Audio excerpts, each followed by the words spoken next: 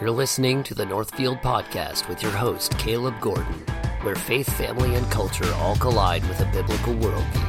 Hang on and buckle up. You're about to enter the NorthField Nation. Hello, my friends. Welcome back to the NorthField podcast. I'm your host, Caleb Gordon. Thank you so much for taking time out of your schedule to be a part of the program today. So excited that you're here with us. Listen, coming up February 24th, we've got the Built to Conquer conference at the historic Constantine Theater in Pawhuska, Oklahoma. Tickets are only $5. $5. Like, that's super cheap. You can get them online at constantinetheater.com. We would love to see you at this event. It's going to be an amazing event. We've got 6 different speakers that are going to be there. The idea that the gospel penetrates the culture and invades dark spaces, and that we as Christians are built to conquer. Man, we'd love to see you there. February 24th, that's a Saturday. Doors are going to open at 8 a.m., and we're going to go till the conference is done. And looking forward to seeing you all there. Come check it out, the Built to Conquer Conference. All right, so on the program today, I've got my friend Stuart Amidon, and he is the founder of Page 50, and is a Christian content creating platform. He's also a church planner in Lafayette, Louisiana. He started the Tactics Conference, just a great guy. We met at a conference in October, and we've just become friends over the last several months. Just a great guy. I pray that this conversation, we're going to talk about church planning. We're going to talk about the need for men to get engaged and activated in the church, the need to make church masculine again, and the ideas of what it looks like that we're built to conquer. So I'm so excited that he is on the podcast today, and I pray that this conversation blesses you and encourages you this week. Welcome to the NorthField podcast, Stuart Amidon. How in the world are you doing, my friend? I'm doing good, buddy. How you been, Caleb? Just living the dream one more time, I think. That's the last I checked, I was, so things are going well.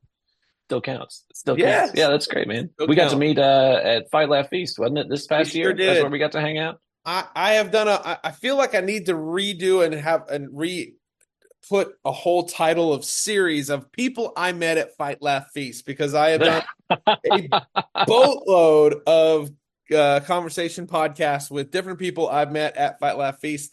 It's been wild. So God has opened so many doors to meet so many brothers, and I have loved this. So it has been fantastic.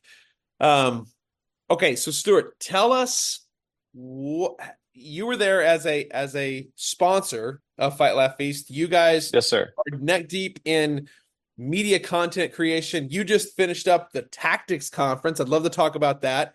Talk about what have you been doing, man? Yeah, so I'm a pastor church planter in Southwest Louisiana. We've been down here for 10 years. Doing the church plant thing. We planted as an SBC church about 10 years ago. Church was called Christ Church. The name of our town is Opelousas, so it's Christ Church Opelousas.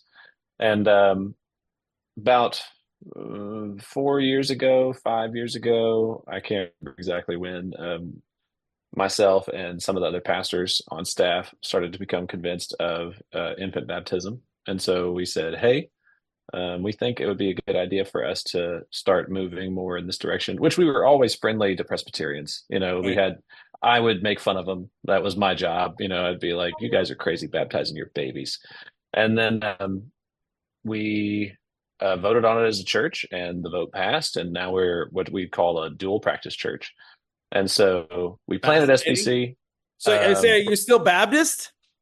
Well, technically, yes. In fact, I was talking to William Wolf, and William Wolf was like, hey, man, can you still vote? And I was like, well, I think technically we can. He was like, you got to come to the next meeting. So it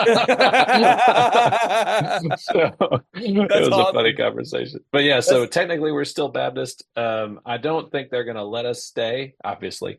Sure. And so we're kind of trying to figure that phase out, whatever the next phase of our church life is. But yeah, about 7 years ago, I don't know if you know this, Caleb, but church planners don't get paid a lot. No, in fact, not much at all. My dad was a church planner. He didn't. Yeah, he was the public works director for his real job. Yeah, that's okay. There you go. So 7 years ago, 7 years ago, 8 years ago, 6 years ago. I don't know, something to kind of help supplement our income, and that was Page 50. And we do marketing and media production, and the Lord's blessed. And now we have somewhere around 15 employees in various capacities. Some are contract, some are part-time, some are full-time. And then we've been doing work for about 7 years or so, and we work primarily with companies that operate somewhere between $500,000 and $10 million of annual revenue, total annual revenue. We work with larger companies than that for very specific things, and we work with smaller companies than that for very specific things. But that's kind of the bulk of our thing. We just kind of help companies promote themselves, learn how to promote themselves, do a lot of content production for them, Nice. social media work, all that kind of vibes. But yeah, it's been good. The Lord's been good. He's blessed it. And now I have lots of things going on. And I'm also, maybe this is the thing of like being a church planter. I think probably a good way to refer to oneself as a serial starter. Like I can't stop starting things. Oh yeah, absolutely. And so that was Tactics. Tactics was an idea that we got, I don't know, maybe about 8 or 10 months ago. We said, what if we did a conference here? And I know Gabe and Toby and Knox, because we do work for them. We do media production for them. Yeah. And I just reached out to him and I was like, hey, what do you think? What would it take to get you guys to South Louisiana? Because not many come down here either. Like, it's not exactly like a great stop on the tour circuit or whatever. Right. But they very graciously agreed to come. And then I sent a Facebook message to Chris Wiley and I was like, hey, Chris, you want to come to South Louisiana? And he was like, sure. Isn't it wild how social media is wild? It was wild. I was like, I could be an axe murderer. Like, you don't know. And he's just like, yeah, I'll come down there. No problem. So he showed up and bought a plane ticket and came on. So anyway, it was a great conference. I think a lot of people got things out of it. The goal of our Tactics conference, we want to do an annual conference to kind of unite the Gulf South on the greater mission of Christ and the building of his kingdom. So that's kind of what we're trying to do. We had folks show up from West Texas, Florida, Oklahoma City, from all over the place, Mississippi, Alabama, and then a lot of Louisiana folks, because it was in Louisiana, showed up. So it was great. We had a great time. So I live in Oklahoma, so I'm not. Oh, yeah, I'm not too far. I'm in Bartlesville, which is north of Tulsa. And after Fight Laugh Feast, I was just really, because I've told a lot of people this that have been on the show. I loved being around a bunch of post millennials. Like they're fun to hang out with, and they're just. I've What's up with all these dead gum happy people? I know, right? Right. I've always been in the camp of the pre-tribulation rapture folks. That's typical Southern Baptist, right? And so right. Hanging out and historically that group, even though we believe that Christ is going to come back, we have this terrified, oh my gosh, we're all gonna die. As soon as something, Mark of the Beast is around the corner, it's coming. Right. So I've always been in that same camp, and then hang out for a week almost with folks that are optimistic about the return of Christ in setting up his kingdom, and that we get to play a part. I was like, yeah, I like this. I like this a lot. Let's go. Oh my goodness. And so I got back and I talked to a couple of my buddies.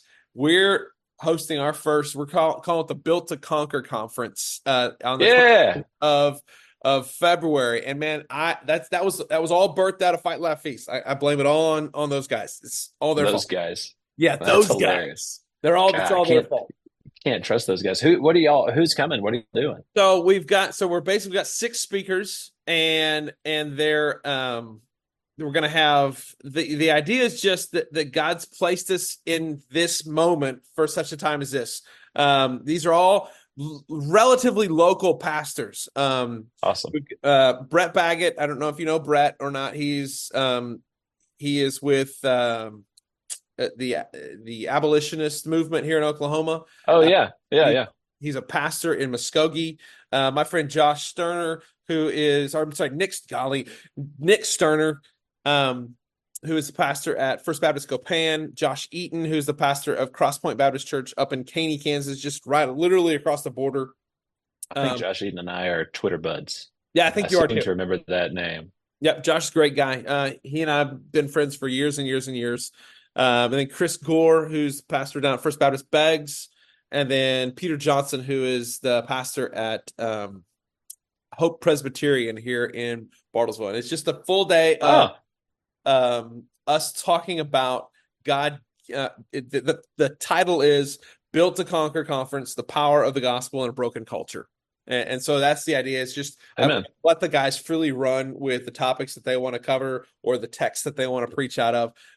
Yeah, It Fight Laugh Feast sort of kind of gave me that just, man, we are built to conquer. God's built, especially amen. God has built men to conquer, to step into spaces that are dark and to bring light and to do what God has called us to do.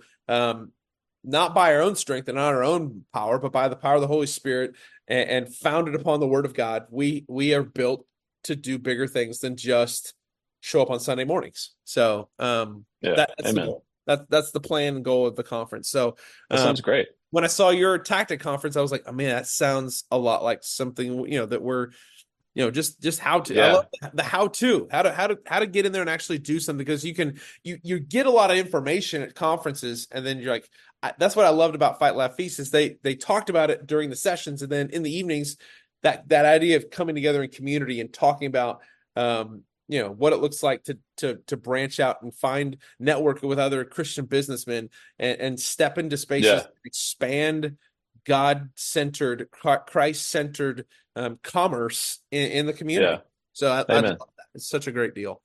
Yeah, tactics was great because it was our introduction to ever doing a conference, and so we left it kind of general. So it was Yeah. more like we want to talk about advancing the cause of Christ, and we want to give you some very practical steps to do it. And we talked about household, business, and civil spheres, and we just kept it right there. Yeah. And then we did a panel on the front end to kind of say, here's where we're going. And then all the guys did their talk on Saturday morning, Saturday afternoon, and then Saturday evening, we did another panel as a Cross Politic live show. Yeah. And we said, okay, we got a few more questions. Let's flesh out where we've been. And I found that was a great, just kind of walking through all the details model of how to make it work well. And so I was encouraged. But yeah, no, I think the event went well. I think everybody left with some good stuff, and we've had great fruit down here as a result. Yeah. A lot of our men are lined out, ready to go. They understand more of what the mission actually is and how to accomplish it. And Awesome. I think that it was, it's kind of like you just go in an incubator for 48 hours. You just kind of plug in, you lock in, you soak in it for a little while, and you come out the other side more mature and ready to go. So I was very pleased with that. Very pleased. And I think that is something that we as Christian men should do on a regular basis. Last year was sort of kind of a big year in that realm for me, and I've always been a bivocational pastor. I've always had a day job, and I've never been able to get access to go to conferences and do things like that. Now that I've gotten into the sphere where I work for a great company that is just, they love the Lord. The owners love the Lord, and they have a desire to pour into their people. I've been able to go to a couple different conferences. This last year, I went to obviously Fight Laugh Feast, where you and I were at. But right before that, I went to Dr. Steve Lawson's Expository Preaching Academy in Oklahoma City, and did that for 3 days. And man, you talk about, man, I was fired up. I was already in love with expository preaching, and that's my wheelhouse. That's what I do. I just go. Yeah. I don't pick a subject or a series. I just say, hey, we're going through the book of First and Second Timothy. Just buckle up. I don't know how long we're going to be there, and so, Hold on, here we go. Right, yeah, that's it. And we started in July in First Timothy, and we're in Second Timothy, chapter 3 this weekend. So that's Nice. That's like our we do exposition, but we do it on smaller groups of text at a time. So like right now we're doing Psalm 23. Nice. And we're walking through Psalm 23. We did the Beatitudes before that. So, it's just smaller chunks of text at a time, walk through the Beatitudes. In my Wednesday night Bible study, we're doing creation in the fall right now. So it's a little bit different. and it's Bible study, so it's stupid slow. So I think by the end of 3 months, we might have finished chapter two. Like maybe. I don't know. It Yeah. depends on how the rest of things. Technically, I'm starting chapter three tonight, but we'll just have to see if we actually finish it or not. Yeah. But Cross that's your just fingers. been it's been good. It's been good Hey, for my here's folks. what I tell my Yeah, people. yeah. Here's what I tell my people. It's not that I can't preach fast enough. It's that you all can't listen fast enough. So There you go. There you go. yeah, Yeah. exactly. Well, man, what as a church planner, as a guy that's been actively involved in seeing these things come to fruition in your sphere, in your local community, what is the key, or what do you think the key is to the success of your church plants? And obviously, we know it's the Holy Oh, Spirit. wow. We know it's the Lord Jesus. That is ultimately who makes this thing tick and work. But in Yeah. your certain area, what are you doing? So let me tell you what we did that didn't work. Okay. And then I'll tell you why I think it didn't work. And then I'll say what we're doing and why I think it's the right way to do it and why it's effective. So, whenever we initially planted, we were your typical event driven programmatic church. Whenever I say that, do you know what I mean? Like Oh yeah, no, 100% we understand. we hosted community events. We had ministries for people to get connected to, whether they were group ministries or student, young adult ministries or whatever. We did that, which was hilarious because we were a church of like, I don't know, 75 people with four Right. different groups and ministries that people could get connected to. And it was like, this seems wrong. I Okay. remember whenever we had so many things going on, so many nights a week, it was so taxing. And all the while I was thinking like, this can't be right. And I remember I talked to a buddy of mine who was a pastor and had been a pastor for longer than me. And I kind of told him what my schedule was. And he said real plain to me, he was like, "Oh, you need to get your house in order." And I was like, "Oh crap. What does that I mean?" mean, Yeah. And he basically said, "You're gone from your family like 3 nights out of the week. And that's wrong. You can't do that." And I know it was one of those nights was inevitably going to be counseling. The other one was a recovery group that I was running, and the other one was just our normal midweek community groups, is what we called them at the time that we met. And I was like, "Dang, you're right. That's too much." And so from there, I started adjusting, changing kind of the model. Now, I didn't have it all figured out then, but then whenever you turn the programs off, the people who came for the programs start to disappear a little bit over time. And then it was probably about 4 years ago, I'd say, where we started to understand more about how the Lord works covenantally with his people. So covenantally as in like God judges as nations, God judges as households, God judges based on the leaders of nations and households, and how he keeps his promises throughout generations. And one of the primary institutions that God creates on the earth is his family, right? It's okay. it's the family. Okay, so the Yeah, family, absolutely. like husband, wife, kids. That's like building blocks of society. Civil organizations, nations exist based on families existing. Yep. Parishes, counties, you guys call them counties, we call them parish. Counties exist based on families. Cities exist based on families. If you don't have a family, you don't have anything else. And a switch just flipped in my head, probably, like I said, I don't know, 4 years ago, somewhere, 3 years ago, somewhere around there. A switch just kind of flipped in my head of, I'm doing all this stuff when really there's one group that I need to be targeting if I want to reach the entire church effectively. And that's the men. Mm, I need to go after the men. Now we had men's Bible studies up to this point, like we yep. always had men's Bible studies. It was a thing that we just had. It was at like 6 a.m. People came, participated, whatever.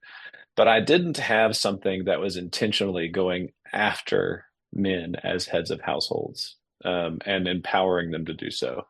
And so when that switch flipped, I said, "All right, that's what I'm doing. I'm chasing guys from now on. I'm going to disciple the men. That's where I'm going to spend the vast majority of my time." Okay. And so I Fantastic. did. And then I also around that same time adopted the principle of just because the wheel's squeaking doesn't mean it always needs grease. Okay. This is, I think, is another temptation for pastors and church planters is that there are squeaky wheels in the church that demand your attention, Yep. but don't always warrant your attention. You've only got so much time in the day, Hmm. and it gets to a point where you have certain folks in the church, and you're trying to bring them along, and you're trying to bring them along, and you're trying to bring them along, and they're not producing fruit. But you have this other sheep over here than your flock that seems to be fruitful and headed in the right direction. They just need a little push. Yep. Okay. So around that time, I also understood that I need to be spending my time with the people in our church that are being fruitful. And when I say fruit, I'm talking about the fruits of repentance and confession. Sure. Yep. And Yep. spending less time trying to make people repent. Like beating them in the head with the scriptures and being like, I've said this to you 20 times. Oh gosh, And yes, yes. and so whenever I finally started understanding those two, I would call that second one more just like kind of following the prompting of the Holy Spirit. And I don't mean like a hum shamalaka prompting. I mean like, look what the Lord is doing in this person's life. Yeah, yeah. Something's obviously happening. I'm going to push harder in that direction with them. And so whenever I started doing those two things, the culture of our church dramatically shifted, almost like within a month. We were Tell me how, because I'm genuinely interested in this, how you're saying this, because this is something that I as a pastor would like to hone in on. That just go ahead. Yeah. So the culture shifted because we read some books, and I can give you a book list, like I would recommend Mike Foster's It's Good to Be a Man. I would recommend C.R. Wiley's Household and the War for the Cosmos, C.R. Wiley's Man of the House. That's partly why we got C.R. Wiley to come to this past Hector's conference was because of those books. And there's, other things out there that are helpful. Doug Wilson has a lot of books that are written on the topic of parenting and fatherhood and all that different stuff. So I would fill your shelves with those and give them out like candy to your people. But a couple of those, like Michael Foster's book, and like C.R. Wiley's book, would be helpful to read as a group, I would recommend. But what I noticed immediately is, first off, our men started taking responsibility more because there was a culture that we were building of accountable masculinity. In other words, being able to say to other men, your environment is what you've made it. And if you need it to be different, then make it different. God's given you work to do, so do the work. And if you're not doing the work, you need to repent and do the work. Come on. And keeping them in line with what their first priorities are, which is the Lord and serving Him, their family, and being with them and protecting and providing with them and taking care of their wife, and the state of their home is their responsibility. No matter what that state is, they're the covenant head of that family. Amen. So whatever is going on inside of that household is on them. They need to be the ones out in front, setting the culture, driving the way. And it's easy. What did Adam say? That woman you gave me, if I just had a different woman, then this would be a lot easier. Well, you don't. You got to dance with the one that you brought. And so, and even if you do get a different one, she's going to be just as difficult. Period. Like, let's go, man. Quit. And so I think that was the first thing that shifted, was a mindset of men who took responsibility. Yeah. Who knew that this is what the Lord's calling me to do. And there was a culture where everybody knew that if you were doing a bunch of nonsense, folks were going to tell you it was a bunch of nonsense. And you kind of have to build that, like you have to build that culture of camaraderie and correction, to where nobody minds getting their toes stepped on. That's a masculine trait. Men pick on each other, men fight, men punch each other in the nose and then they go buy the other one a beer. Like that's normal masculine behavior. I think that we've feminized men so much. We've taught them to behave like in their feelings and their emotions, and that they should let their feelings, their emotions guide and dictate them. Whereas that's never been how men have actually worked. Men, it's not helpful. No, well, men by and large, that's one of the prevailing differences between a man and a woman is a man can fight literally with you, and then 15 minutes later, y'all can watch the game and slap each other on the back, and you're fine. Yep. Women typically don't work that way. If they had a fight, they're still thinking about it 3 days later. Sometimes even 50 years later. Yeah, you know what I'm saying? So there's this need to cultivate um a masculine presence in the church. And the church, by and large, needs to feel masculine. Like the way that you orient your word, like no more Jesus is my boyfriend songs. If we need Be more afraid to war sing declaration hymns. songs. Yeah, yeah, Yeah, don't absolutely. be afraid to sing the hymns. Don't be afraid to sing the songs. Good. We started our Wednesday night Bible study. We for 30 minutes before we do Bible study, we just sing hymns and psalms. I have a music background, and so I've taught choirs and stuff like that before. So I'll pick a Fantastic. song, I'll teach everybody how to sing it, and we'll sing it together for a little while. And I intentionally pick war songs. Like I intentionally pick songs that are masculine in their nature. Now we sing pretty songs too. Don't get me wrong, but the majority of what I'm doing is Yep. like Psalm 2, smash their teeth. Why do the heathen nations rage? Like that's where I'm really going for, because that's part of the overall masculine culture that we're still in the process of building. But the Lord has blessed us tremendously in building it so far. So after I realized those two things, the culture of the church shifted again very quickly, very, very quickly, and began and all the men went from being maybe a little engaged to being on the team, like almost overnight. Nice. They were locked in, ready to go. And it was because we realized that we were functionally feminizing the men for the last however many years. Yeah. And the American church at large has been They doing this, have. feminizing the men, which is why men don't want to go to church. And They don't want. 100%. And if you look at the statistics, like this is the thing that drove me I've always done men's ministry for years, but now I'm a senior pastor and I've tried to push that idea of masculine church. We 93% of the time when the man is engaged and activated for the Lord Jesus Christ, 93% of the time the family follows. Yep. If the Yep. child is the one that's engaged first, which that is where the majority of churches have punched in, is youth and children's ministry. We've got to have those youth and children's programs. I'm not necessarily against them, but they're not the thing that's working, because the statistics show that if the kid is one for the Lord Jesus Christ, it's the family follows 3% of the time. So what Yeah. we're in essence doing is we're Yeah. building a glorified babysitter so that mom and dad get a Wednesday night or a Sunday off. And we Yeah. don't push out, say, Dad, get your backside to church and bring your family, get engaged in the church and the mission of the Yeah. church. We just sort of kind of saying, well, we'll watch your kids on Wednesday nights for a couple hours and on Sundays for a few hours. You do what you want to do on Sundays. No. Stop Yeah. with that. And you need to push out the Yeah. idea that the father leads and the family's going to follow. So Yes. Well, I would, if you would allow me to provide you with a based take, just real fast. yeah, yep. We've Um, got about 9 minutes left on this thing. So yeah, go for it.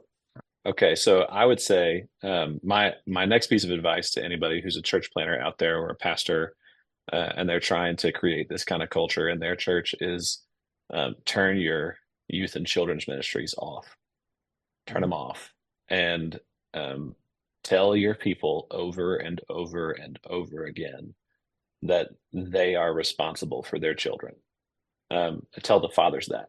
Just say it again and again and again. Deuteronomy 6, you are responsible. You are responsible for raising these children up in the fear and admonition of the Lord. And you're rising up and then you're laying down. That's your job. That's your job. And put it squarely at their feet. Just so, and let them feel it too. Like we have we did little youthy things for a little while, and we have a nursery, don't get me wrong. Like every now and then somebody's got a screaming kid that's Sure. 4 years old, and they need to go hang out somewhere else for a little bit in order to get their head put on straight. Okay, whatever, we got a nursery for stuff like that. Yeah. But we also have a church just full of families that worship together, and full of fathers and mothers who are taking the call to disciple their children very seriously. I think culture that we have built with our children's and youth ministries has superseded the biblical calling of the family. It's the family's job to raise up their children in the fear and admonition of the Lord, not the church. And so, therefore, the family is the one that's actually equipped to do it effectively. So, Right. if your ministry, for example, if you're putting all your apples in the cart of a ministry to students who only like an after school tutoring program, for example, and you're only putting all your apples into that cart, I think that's a poor use of your resources because you're not equipped for that. You're not their parents, you know. Yeah. Instead, I would say go after mom and dad and go after them hard and do your best to try and serve them and win them because with them will come the kids. And if you get dad, like you said, if you get dad on the team, the kids are coming. Amen. I've seen families change completely Mm. because dad was on the team. Yep. Dad started following Jesus and he said to all his kids and his wife, hey, we're going this way. And you know what? There might have been some fighting involved at first, but they came. But they came. Even the rebellious ones came. Amen. Like there's a strong dynamic here. So anyway, there's my tiny rant. I love it. I love it. That's fantastic. Well, brother, thank you so much. So if somebody's interested in getting a hold of you, if they're needing help with social media stuff, or they need to, they want to hear about church planning, how do they get a hold of you? Where do they find you? Well, I'm on all the socials. You can find me on Twitter at Stuart Amidon, Stuart Amidon. They can also find my business website is page50pagefifty.com. And you can also find our church website, which, there's us, and then there's our sister church in Lafayette. We share one website, and it's wearechristchurch.com. So there you go. There's all the ways that they can find me. I love it.